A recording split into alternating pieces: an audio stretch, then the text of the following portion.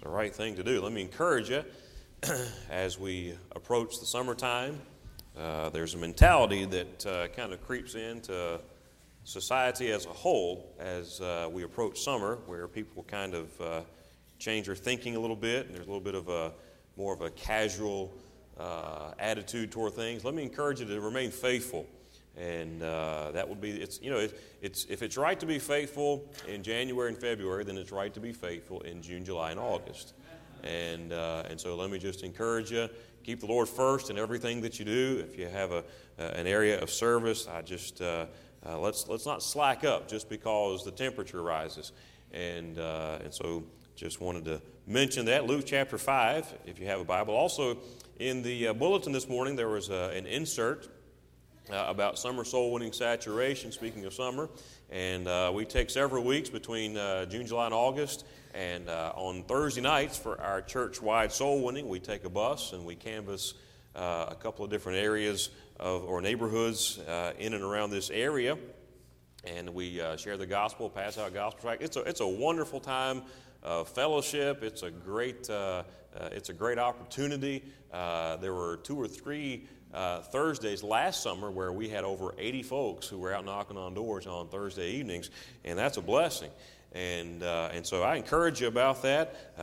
There's a sign, there's a space there that says, "I'll be faithful to Thursday night soul winning for the 10 weeks, June 2nd through August 18th, unless providentially hindered." And then there's also a couple of places there where if you'd like to volunteer to help with the children once per month during those times, you may. And then if you have children and you'll be bringing them, if you can let us know that will be a blessing as well. Luke chapter 5, let's stand, please, for the reading of God's Word and give you a chance to stretch a little bit. Luke chapter 5, we'll begin reading in verse number 12. Luke chapter 5 and verse 12. The Bible says, "And it came to pass, when he was in a certain city, behold, a man full of leprosy, who seeing Jesus fell on his face and besought him, saying, Lord, if thou wilt, thou canst make me clean. And he put forth his hand and touched him, saying, I will, be thou clean. And immediately the leprosy departed from him. And he charged him to tell no man, but go and show thyself to the priest, and offer for thy cleansing, according as Moses commanded, for a testimony unto them.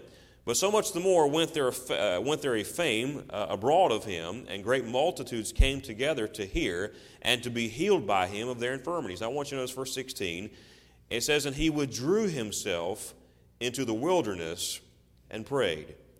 And he withdrew himself into the wilderness and prayed. Verse 17, "And it came to pass on a certain day, as he was teaching, that there were Pharisees and doctors of the law sitting by, which were come out of every town of Galilee and Judea and Jerusalem." And notice the last phrase, "and the power of the Lord was present to heal them." Notice in verse 16, the Bible says, "And Jesus withdrew himself and prayed." And at the end of verse 17, the Bible says that there was the power of the Lord was present. I want to talk to you tonight, this morning, on this subject. It's time to take a step back. Just take a step back. And I believe it'll be apparent where we're going with this. Father, I pray that you'd help us in these next few moments to just set aside everything that would be a distraction and a hindrance to your Spirit working in our hearts. Father, in Sunday school this morning, we gave some very practical lessons and instructions about prayer and about where to pray and how to pray and for whom to pray and when to pray. But Father, I pray that in these next few moments, you'll just instill in us the importance of prayer and help us to see it for what it is and how vital a role it plays in each of our lives. We ask it in Jesus' name and for his sake. Amen. You can be seated. As you look at the ministry of Jesus, you see a lot of activity. Jesus was a busy person during his ministry here. In 3.5 years, the volume of his work was just incredible. In fact, if you read the end of the book of John, you'll find that the Bible talks about if everything that Jesus did during his lifetime, all the books could not contain all of the works that Jesus accomplished in such a brief amount of time. What makes it more amazing is the fact that he did his work with the limitations of humanity, but in the power of the Holy Spirit. You see, Jesus was the God-man. He was God in human form. He was 100% God, and yet he was human at the same time. He took upon himself the limitations of this physical, frail humanity, but yet he was the Son of God at the same time. And so everything Jesus did, the Bible says, he accomplished it in the power of the Holy Spirit. And he did that as an example to us. You know, it's easy to get wrapped up in the miracles themselves, but sometimes we miss the method and the means of how Jesus lived on this earth. He lived in the power of the Holy Spirit. Romans chapter 8, verse number 11 tells us that same Holy Spirit is available to each of us. The Bible says that if the Spirit of God that raised up Jesus from the dead dwell in your mortal bodies, in other words, hey, the same power that lifted Jesus out of that grave, the same power that allowed him to conquer death and hell and the grave is available in your life today. Hey, you don't have to live a defeated Christian life. You don't have to live beneath the circumstances. You don't have to.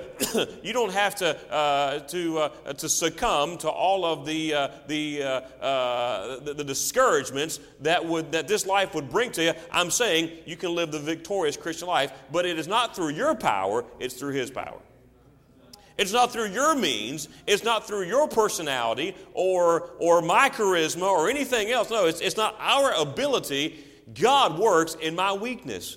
God works in my inability and as much as I'm willing to yield myself to the Holy Spirit of God. So, though He was God in the flesh, though He was the fullness of the Godhead bodily, the Bible says, though He was the creator of the universe, Jesus Christ wrapped His divine nature in human garments and chose to be one of us for a while. That's an amazing thought by itself. The fact that the God of the universe would choose to be one of us. The Bible says, but God commendeth His love toward us. God became flesh and dwelt among us. The word Emmanuel literally means God with us. God became flesh.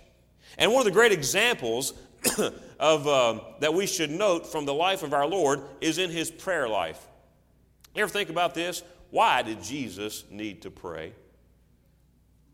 We talked about prayer in Sunday school this morning. Why was it important for Jesus to pray? You find many examples of Jesus praying throughout the Gospels. I think about Luke chapter 11, where the Bible says that the disciples came to Jesus and they said, Lord, teach us to pray. Why do you think the disciples came to Christ and said, Lord, teach us to pray? I just imagine that it's because they heard Him pray.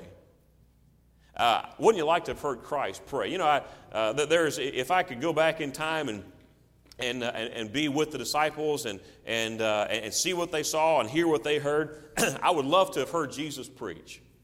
And I would love to have heard Jesus pray.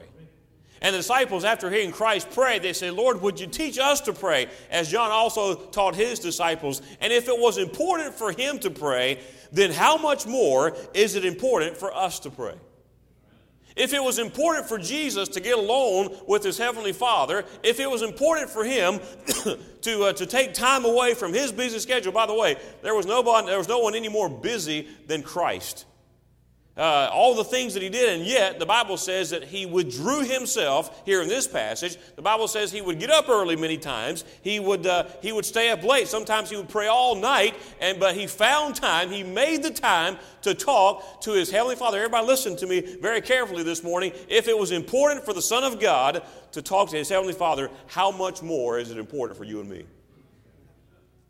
In Luke chapter 5 and verse number 16, the Bible says, and He withdrew Himself into the wilderness and prayed. Jesus saw the need to take a step back, if you will, from the hustle and bustle of His incredibly busy schedule and pray. And this morning, we need to take a step back every now and then.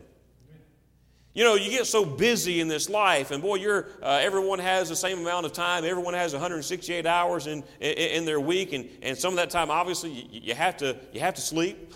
Some of you make up for lost time in church, and that's okay. But you have to sleep, and you have to eat, and you have to go to work and provide for your family. And there's many things that demand your time. But wait a minute, all of us have the same amount of time as far as our schedule is concerned. But yet, here's Jesus, the Son of God. He made the time to pray. How many of us have said, I'm just too busy? I'm just too busy. Pastor, I just don't have the time to spend with the Lord. Are you busier than Christ was? I doubt it. So every now and then we need to just step back and say, hey, time out. I'm going to make the time to spend with my God. It's so important. And this morning I want you to see some interesting things about this. I want you to see, first of all, as we begin the message, number one, the needs of the people. Look at chapter 5 and verse number 12. We began reading here a few moments ago. Luke chapter 5, verse 12. The Bible says, and it came to pass, when he was in a certain city, behold, a man full of leprosy, who seeing Jesus fell on his face and besought him, saying, Lord, if thou wilt, thou canst make me clean. This man, the Bible says, was full of leprosy, was just one example of the needs that Jesus faced every day. This man was counting on Jesus to heal him, or there would be no healing. Think about it. Here's this man. Bible says he's full of leprosy. In the Bible days, if you had leprosy, it was a death sentence. There was no cure for leprosy. There was no, every now and then there'd be miracles performed where someone would be healed. And, of course, Jesus did those firsthand in many cases. But by and large, if you got leprosy, that was it. No one wanted to hear the word leprosy. And the Bible says this man was full of leprosy. He was counting on Christ to heal him, or there was going to be no healing. He was going to die. And I want you to see the twofold application to this point. God is the only hope we have, and that ought to drive us to our knees. The only hope this man had was God. Can I tell you something this morning? The only hope you have is God. If you're here this morning, you're not saved, the only hope you have of heaven is Jesus Christ, the Son of God. And may I say to all the rest of us who are saved, if you claim the name of Jesus Christ, your salvation has been settled. The only hope we have of living for God, the only hope we have of making a difference in the life of anyone is God. We've got to have it. You know, how arrogant is it for us to spend a day thinking that we can do anything in our own strength? John chapter 15, Jesus said to his disciples, he said, without me, ye can do nothing. Nothing. Means nothing. That's pretty all-encompassing right there. Jesus said, you can't do anything without me, fellas. How arrogant is it for us, those of us who name the name of Christ, to think that we can teach a Sunday school without Him, to think that we can preach a message without Him, to think that we can run a bus without Him, to think that we can have a happy home or a good marriage without Him, to think that we can rear godly kids without Him. How arrogant, how pompous, how prideful is it for us to go day after day, week after week, and ignore the God of the universe that's available to empower us? He said, the needs of the people. God is the only hope we have, and that ought to drive us to our needs. And then the other application is this. Others who need the Lord are looking to us for help, and that ought to drive us to our knees. You understand something? Somebody is counting on you. Somebody's counting on you. It could be, in some cases, it's a child, your own children. In some cases, it's a friend or maybe even a coworker. Somebody is counting on you to influence them for good and for God. Well, let's take just a matter of parenting, for example. You know what an awesome responsibility that is? And it's mind-boggling. I mean, God has put a little child, or 2, or 3, or 4, or 5, or 6, 17. But God has put children in your home. They're not yours. We've chronicled that many times. The Bible says children are the heritage of the Lord. The fruit of the womb is His reward. But, you know, what an awesome responsibility. You know, we'll have graduation here on Tuesday night, and I hope you'll be here. Boy, it'll be a blessed time. And of course, graduation, sometimes we look at that as the end of something, but the reality is it's just the beginning of something. It's just the beginning. And you know, in a sense, you know, you take the training wheels off when that child leaves your house, and I know my thought process is for several months and even the last couple of years is, God, what have I missed? What have I missed? What have I not taught? What have we not instilled in him? What have we not given him? What tools are missing from his toolbox that he's going to need in life? Hey, I'm simply saying, whatever tools you give, you can't do it without God. You can't do it without God. Has it ever dawned on you that someone is counting on you? Hey, I'm talking about, in some cases, a total stranger may be counting on you. I think about Acts chapter 3 where Peter and John were going into the temple there at the hour of prayer, the Bible says, and a beggar came to him and he was asking alms of Peter and John. And Peter said, silver and gold have I none, but such as I have give I thee. In the name of Jesus Christ of Nazareth, rise up and walk. Hey, that stranger was asking something of Peter, and Peter said, hey, I don't have what you need, but he does. And you know what? Strangers all around this area need something from us. They need to see a beacon in a dark night. They need to see somebody who has the answer. They need to talk to somebody who can point the way to Jesus Christ. And you know what? We need to be cognizant of that. We need to be sensitive to that. But we also need to be sensitive to the fact that we can't help them without God. You can't help yourself without God, let alone someone else. I'm simply saying the needs of the people. What an awesome responsibility. I need God. Number 2, I want you to see the nature of his problem. The nature of his problem. This man's condition was about as bad as it could be. Leprosy, as I said a moment ago, was a death sentence. He came to Jesus looking for something. He came to Jesus looking for healing. He came to Jesus to be made whole. Every Sunday, I'm reminded that people come into these doors and they're looking for help. They're looking for help. If we were to go around the auditorium this morning, we don't have the time to do so, and neither would we want to embarrass anyone or put anyone on the spot unnecessarily. But if we took the time to go around and speak with everybody and you were honest and transparent about your problem this morning, your heartache, your burden, we would be amazed. We'd be shocked. There are all kinds of needs represented here. Hurting hearts and heavy hearts and bitter hearts, desperate hearts, lonely hearts. And may I remind all of us this morning of the fact that Jesus has the answer to whatever it is your need is. Isn't it amazing how Jesus can meet the needs, such a vast variety of needs, with the same message? Isn't it amazing how the Holy Spirit ministers grace to your specific set of circumstances in a way that no one else can?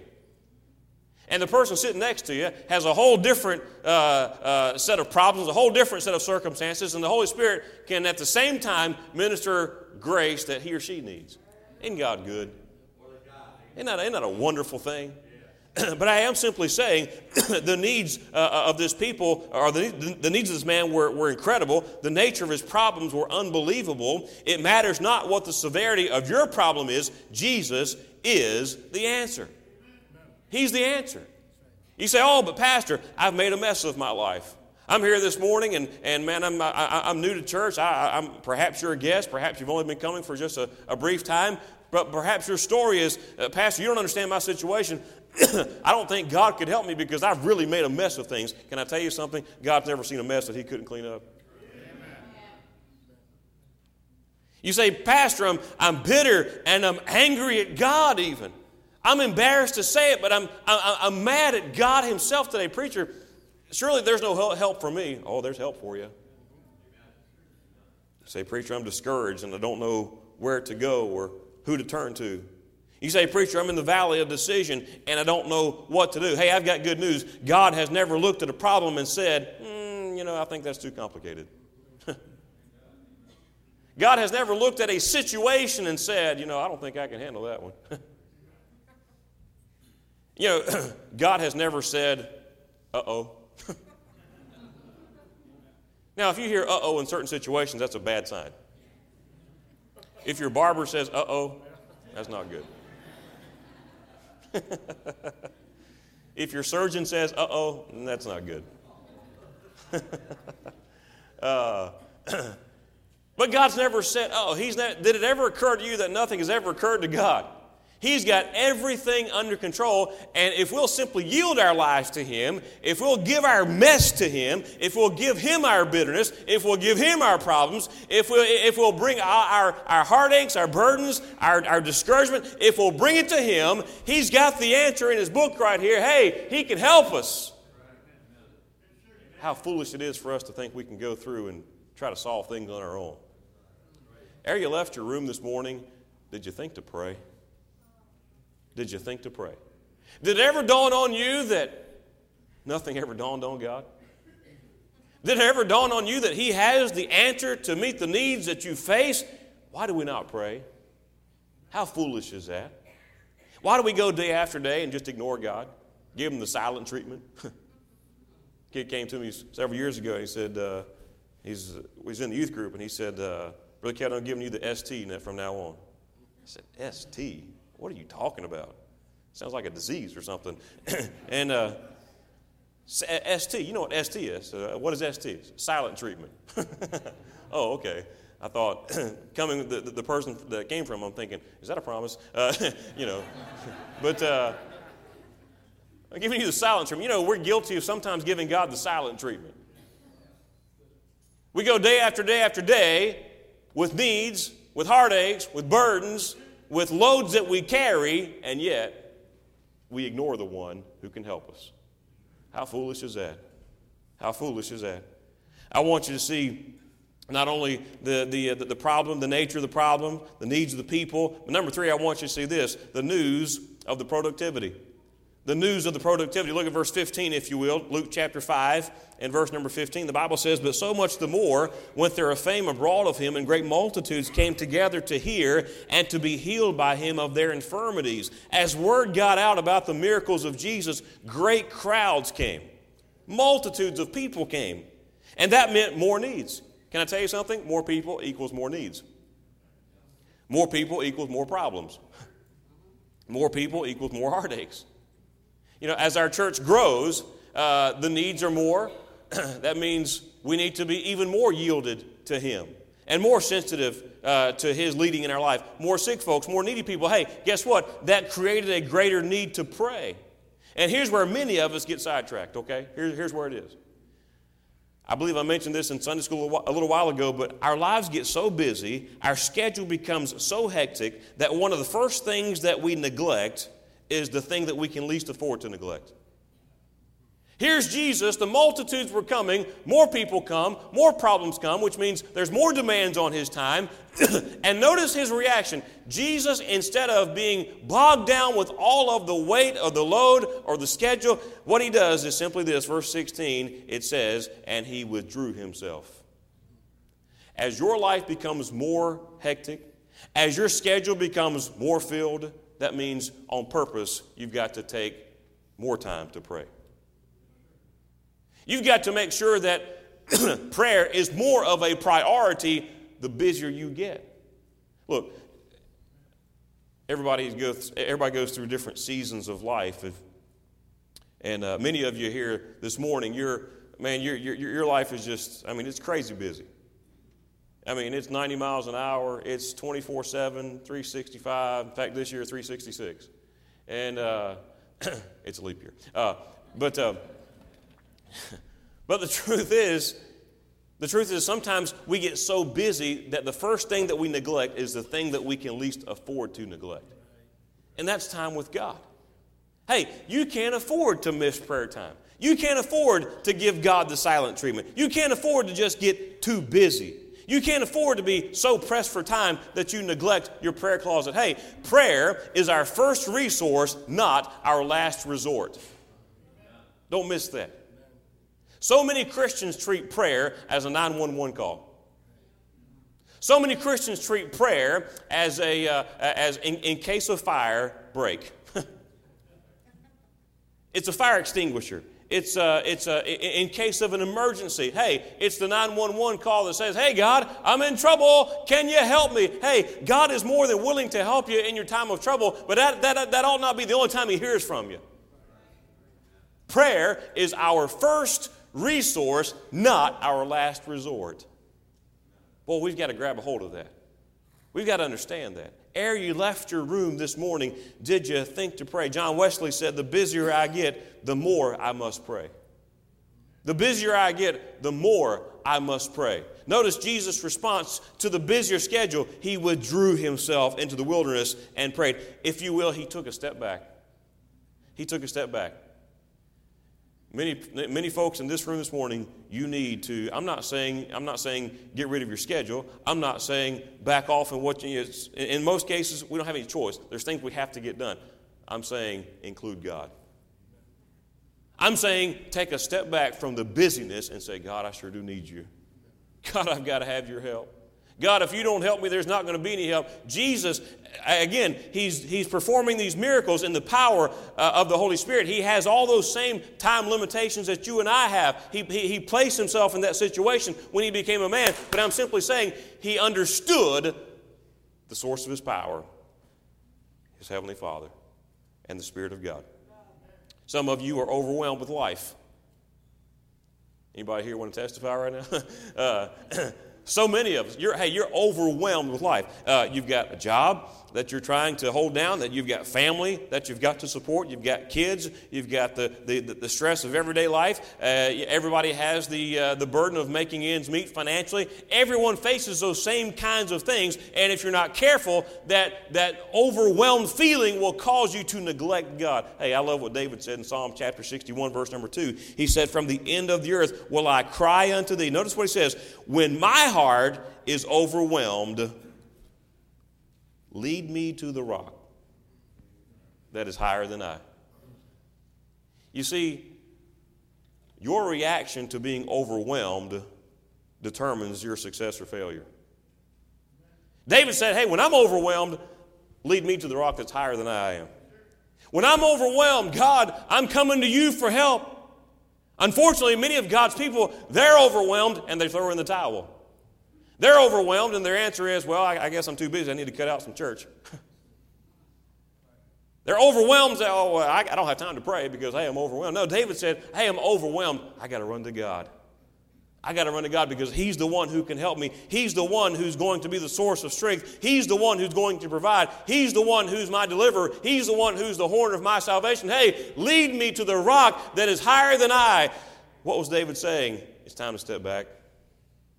When I'm overwhelmed, time to step back, call time out, so to speak. Say, God, I need you. God, you got to help me. Sometimes we limit our own productivity because we fail to make the time to pray when life gets crazy. And I want you to see the last thing we're done. Hey, we might even get out early today. No guarantees, but we might. The last thing, the nurturing of the power. The nurturing of the power. Look at verse number 17. Verse number 17, I like this a lot. Luke chapter 5, verse 17, it says, and it came to pass on a certain day, as he was teaching, that there were Pharisees and doctors of the law sitting by, which were come out of every town of Galilee and Judea and Jerusalem. Notice what it says, and the power of the Lord was present to heal them. The power of the Lord was present to heal them.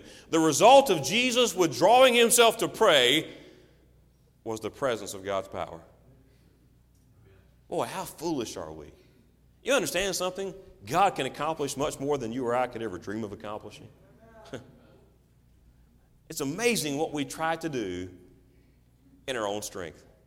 It's amazing how our pride sometimes gets in the way and says, God, I can do this all by myself. I've told you a story probably a couple of times now of years ago when I forget which one of the boys it was. It was either Timothy or Philip, but we're in the church parking lot, and one of them said, hey, Daddy, can I drive?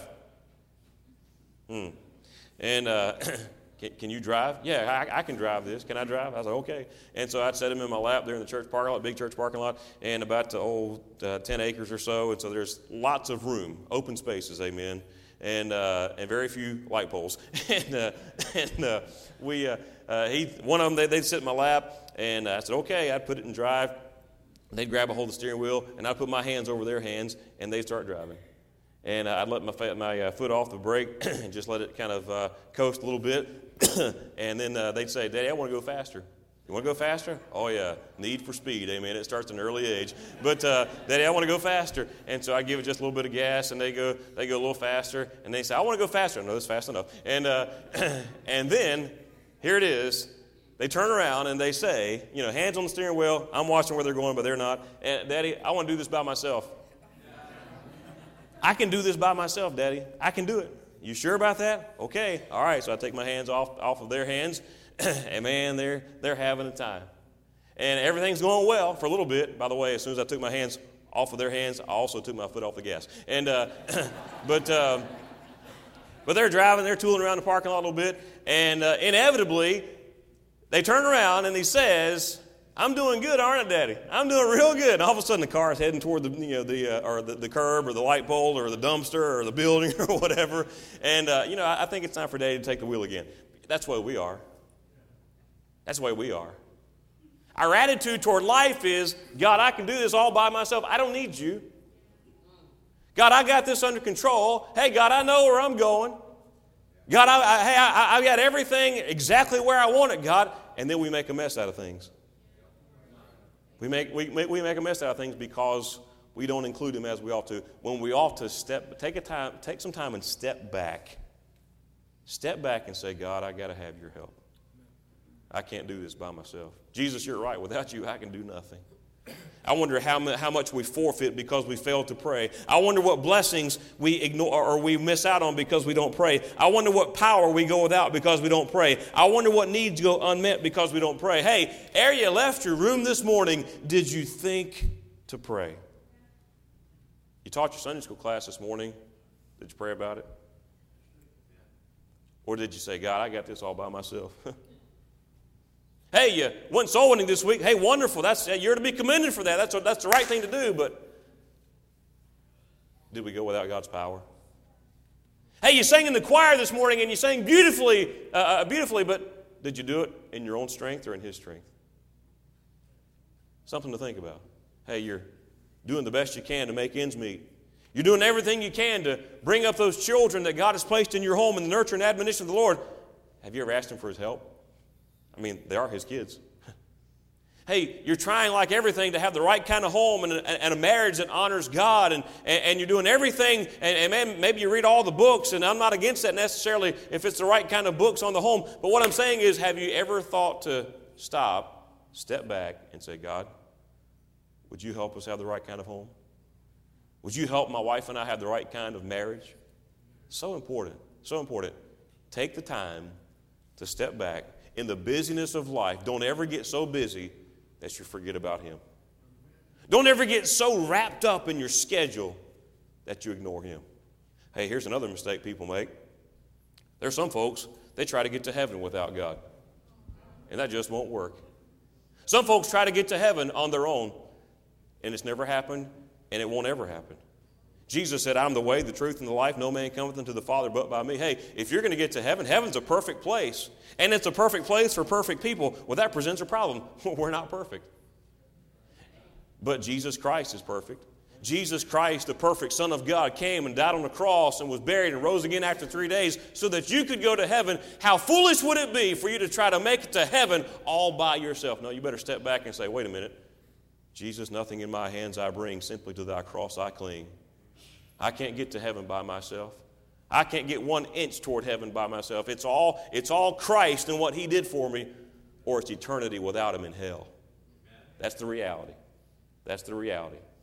Maybe we should take a step back. If you're here this morning, you don't know Christ, take a step back and look at your situation and understand that Jesus is your only hope for heaven. If you're here this morning and you are saved, you are going to heaven as a child of God, take a step back from your life and look at things and say, God, I've been trying to do this without you long enough, and I refuse to go one more day because prayer will no longer be a last resort. It will be a first response. Our heads are bowed. Our eyes are closed.